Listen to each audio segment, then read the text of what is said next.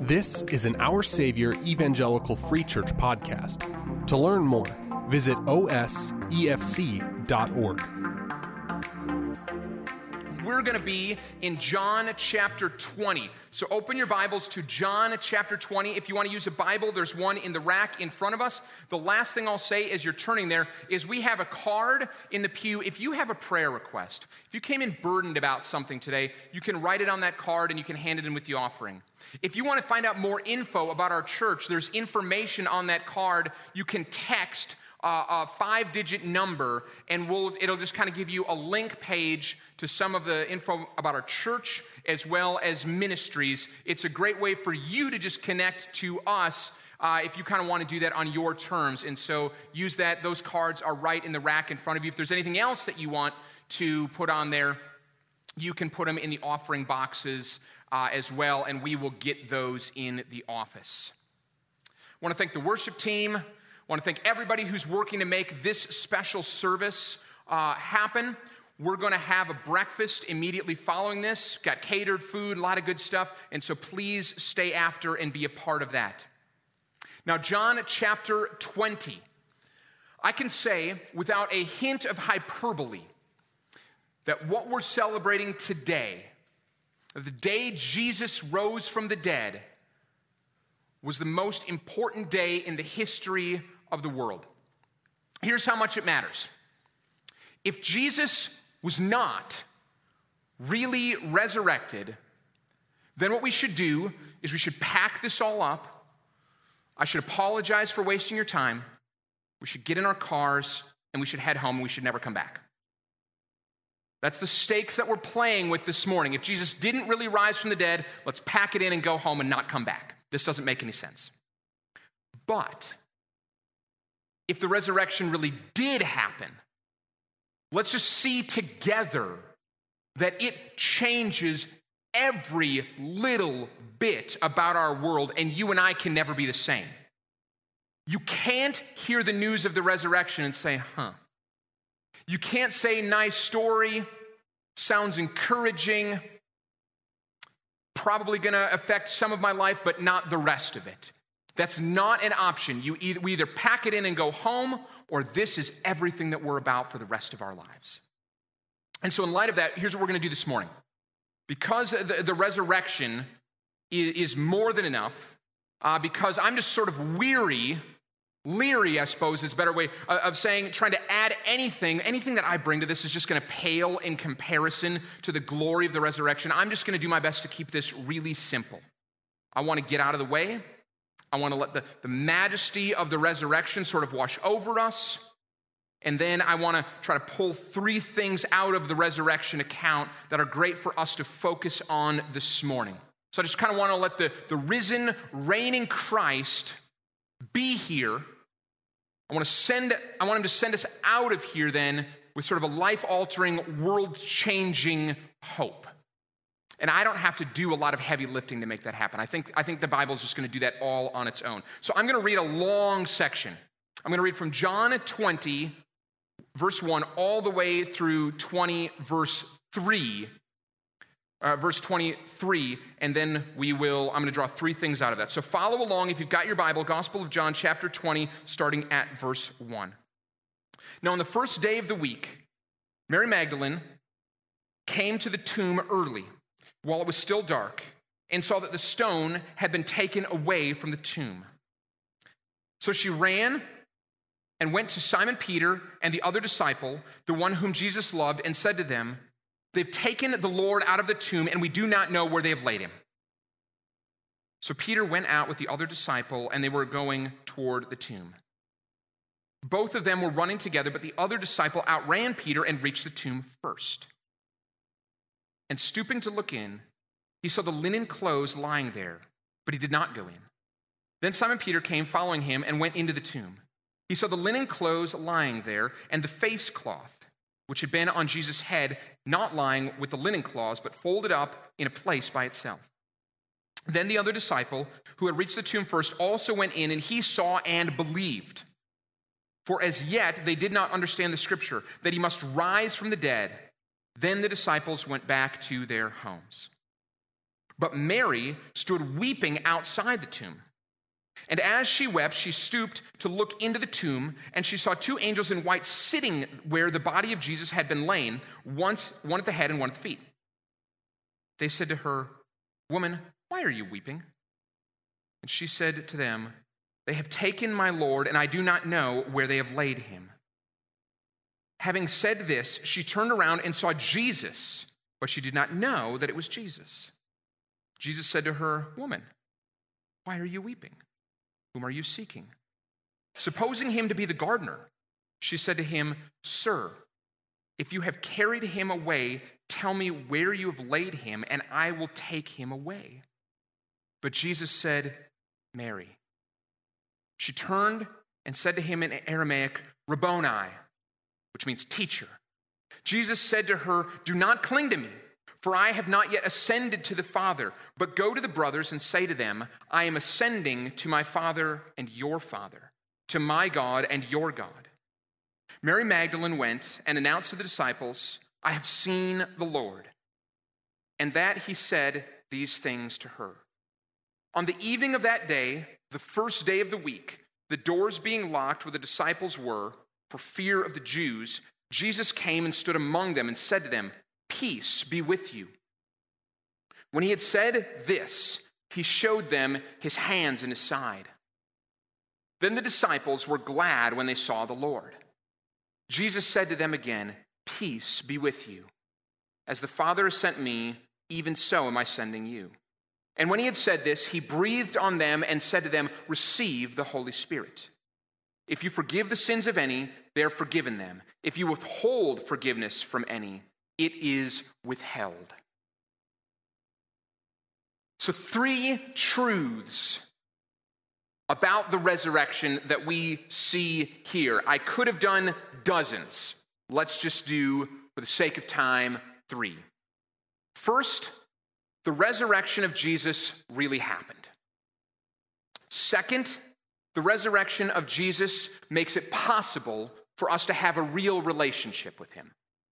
And third, the resurrection of Jesus gives hope to the whole world. Now, I chose each of those specifically, and I think you will see how they fit together. I actually hope it goes a little bit like this morning. Have you been to one of these new generation water parks? I'm not talking about the Dells, just kind of around town. When I was a kid, we went to the pool. That's it. It was just a pool, kind of big rectangle with water in it. Maybe if it was a nice pool, it had like a diving board on one end, right? Now they've got water slides, and there's like fountains shooting the water everywhere, and it's like splash pads or a thing. Like we didn't have any of this kind of stuff. And have you seen the bucket? You know, they have the bucket in it, and the bucket fills up, and then the kids, wait under the bucket, and the bucket just kind of is like a deluge, just kind of washes all over them. They get soaked by it. And every time I sit there, and my kids are playing, I wonder, is one of my kids, or is one of these other kids just going to get knocked down by the bucket? Because that's a lot of water in some of the buckets. And I mean, I would laugh at that. That's the dad I am. Oh, that's funny. That kid got knocked down by the bucket. You know, all these things. They also have the mister.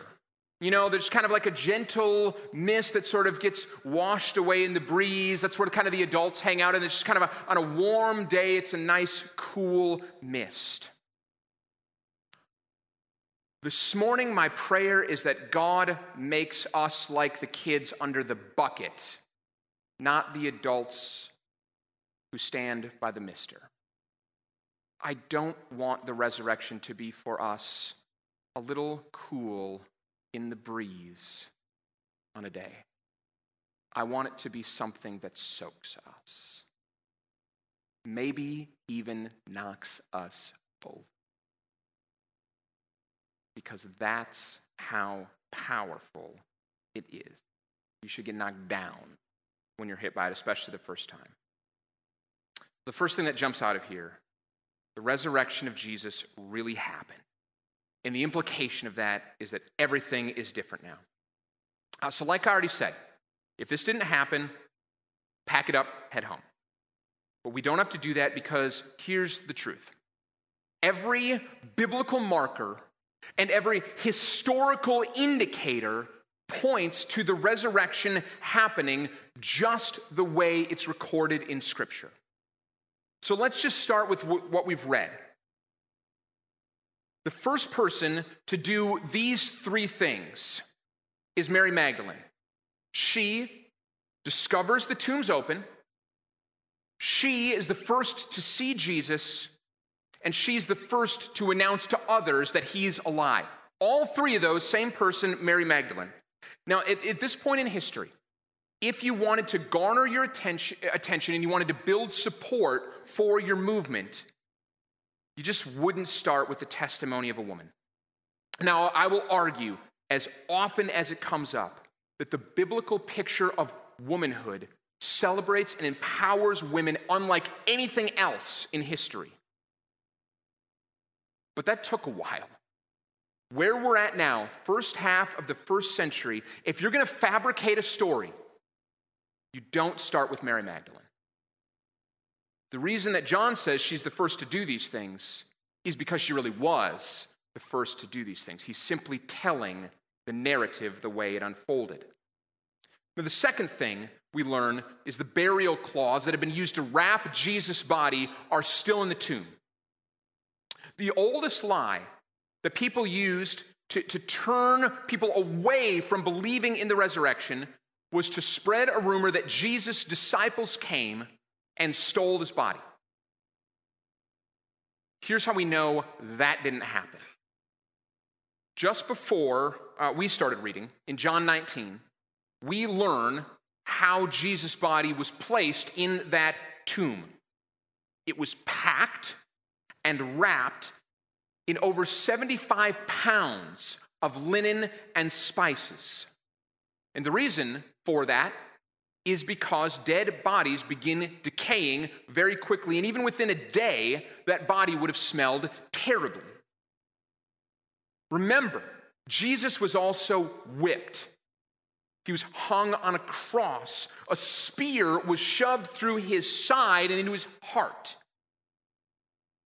His body would have been mutilated. No one who moves a body in that condition would unwrap it and take away the spices. It would have been gross. They don't do that. There's no evidence, no record, and this one's true as well. Nobody's ever been able to turn up anything like a body. History of the world, nobody's ever said, well, there it is. It's never happened. It's just a lie they told. They moved it. We don't know where they moved it. One more thing we read was that Jesus then appeared to a bigger group.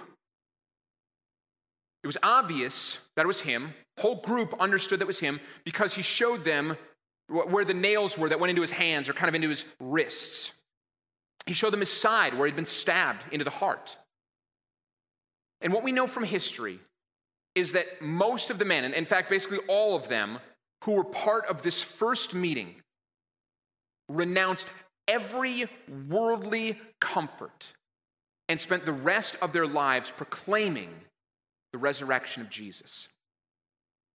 It's known from history that probably all but one of Jesus' disciples died horrible, painful deaths. So they were imprisoned, tortured, martyred, but not one of them ever recanted his faith in Christ. So you might be able to suggest, if it was one, maybe two kind of extreme zealots, they might use their life to sell what they would know to be a lie. But 11 people? There's no way. And that's just his immediate disciples. You start multiplying out. Jesus had a much larger group of people that were relatively close to him. We know of the 12 disciples. Judas was replaced after betraying Jesus, so there's 12, but there was a much larger group. There are stories of dozens and hundreds of people going to their death and being martyred for the cause of Christ because they knew him to be resurrected. One or two, Extremists, sure, I could get that. Hundreds? No way. And Jesus appeared to over 500 people after he'd been resurrected. So the bottom line is this. By any reasonable historical method, any reasonable historical inquiry, you arrive at the conclusion that the resurrection happened. And because it did, our lives can never be the same again. Leads us into the second thing that kind of rises out of these verses. The resurrection of Jesus makes it possible for us to have a real relationship with him. So look at verse 16 in your Bible. As soon as Jesus speaks, Mary knows that it's him. And she must have kind of reached out for him because the next thing he says is, don't cling to me. And the reason Mary can't, and the disciples won't be able to either, is his next move is going to be ascending to the Father. Ascension is what completes the resurrection. Jesus is saying that where once he was known to them in the flesh, they could sit with him and kind of have a face-to-face conversation with him, things are going to be different now. He's no longer going to be in the world. But here's the thing about that. You could look at that and think, oh, how sad. They must be really losing something. But that's not how Jesus means this.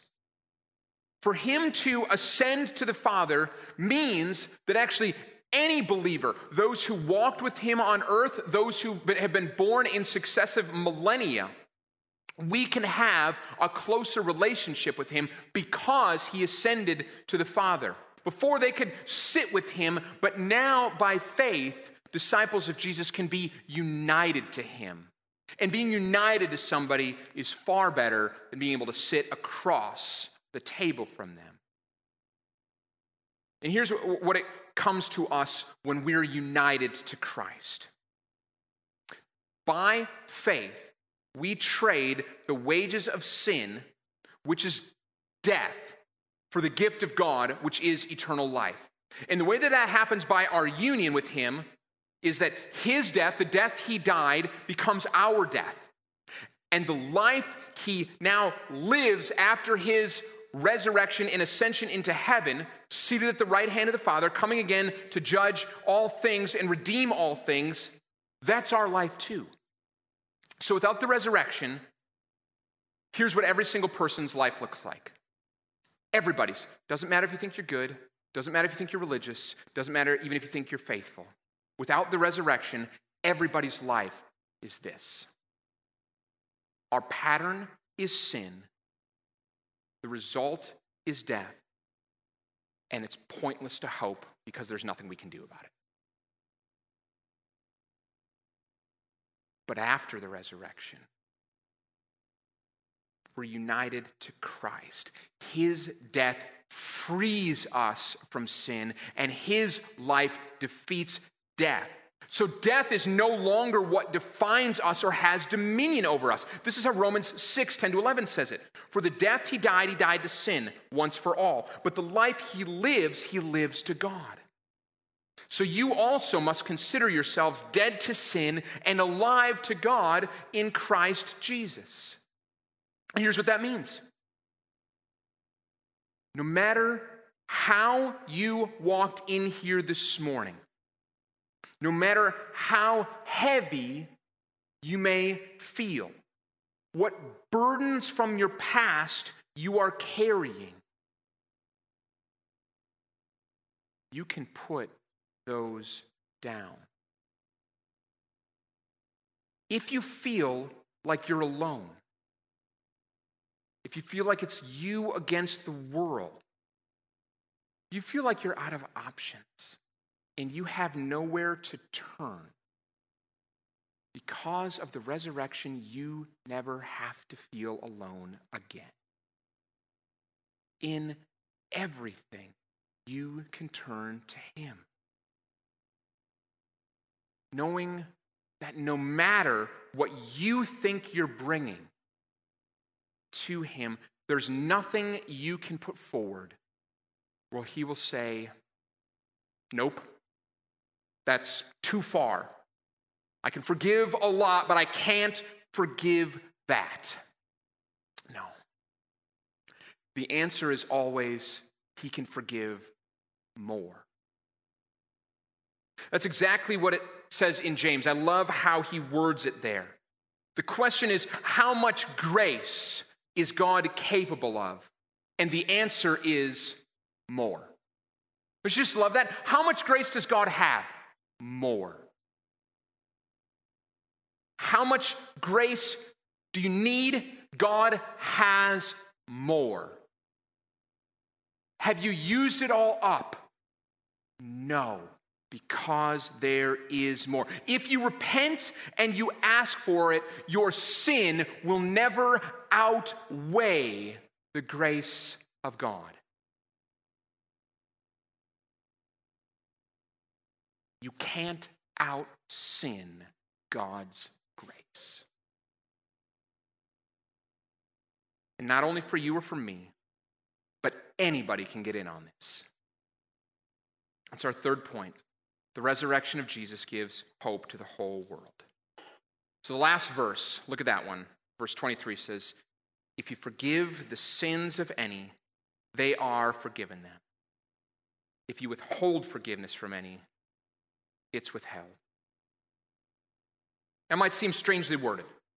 It does not mean that Christians, individually, or churches collectively, can choose who receives grace and who can't.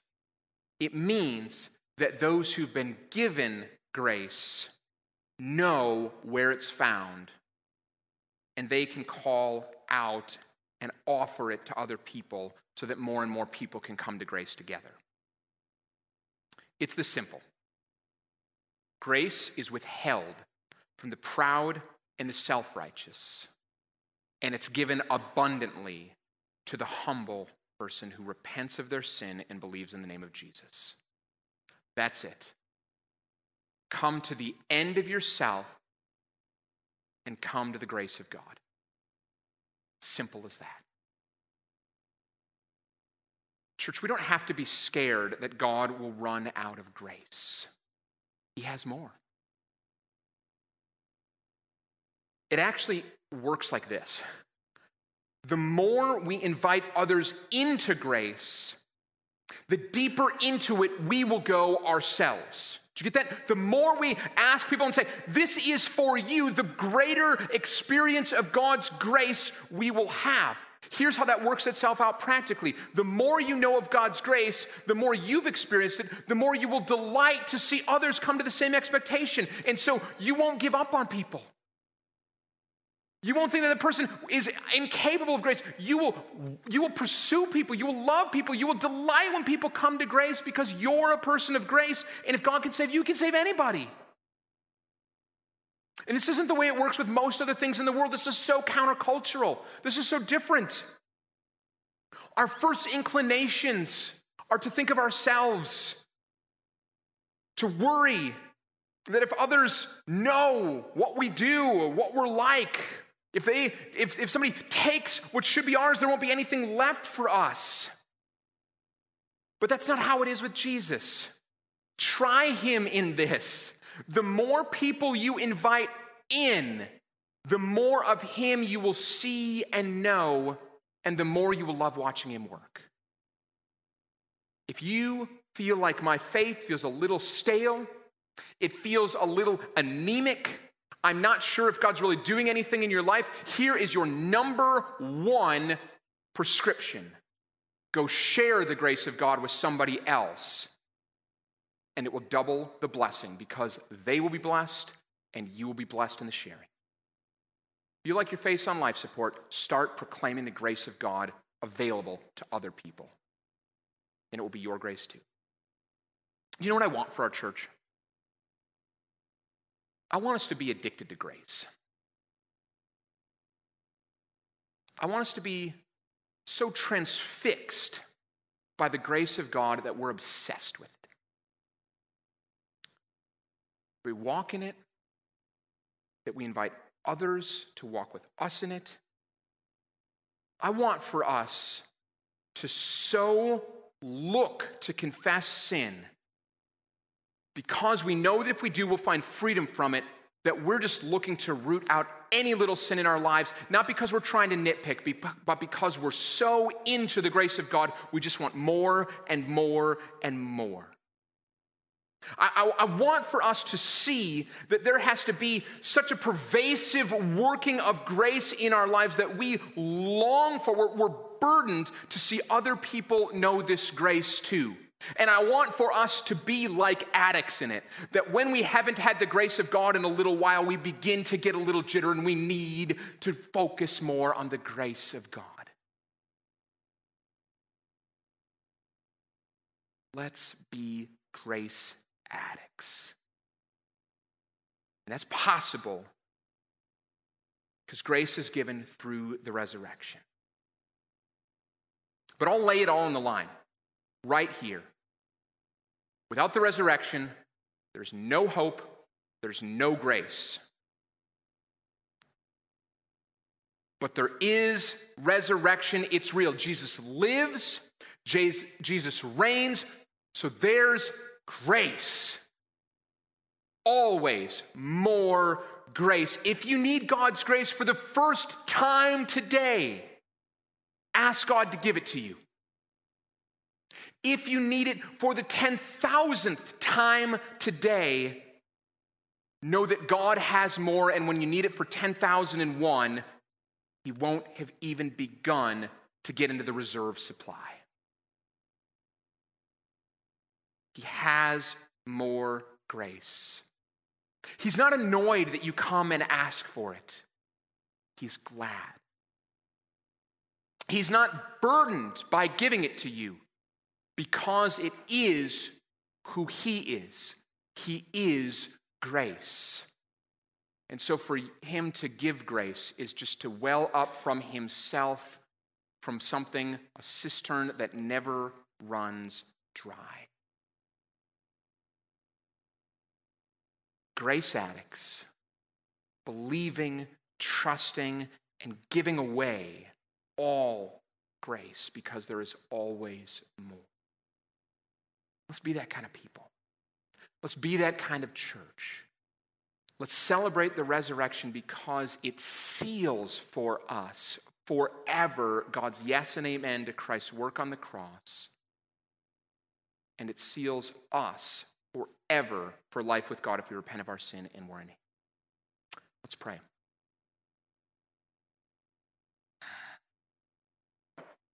Yes, God, the resurrection shows us that there is always more grace.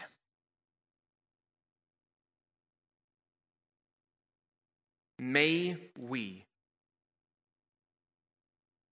forever dive into grace like somebody would jump into a pool and try to swim for the bottom, but recognize that we can just keep pulling and pulling and pulling, and we'll never reach it.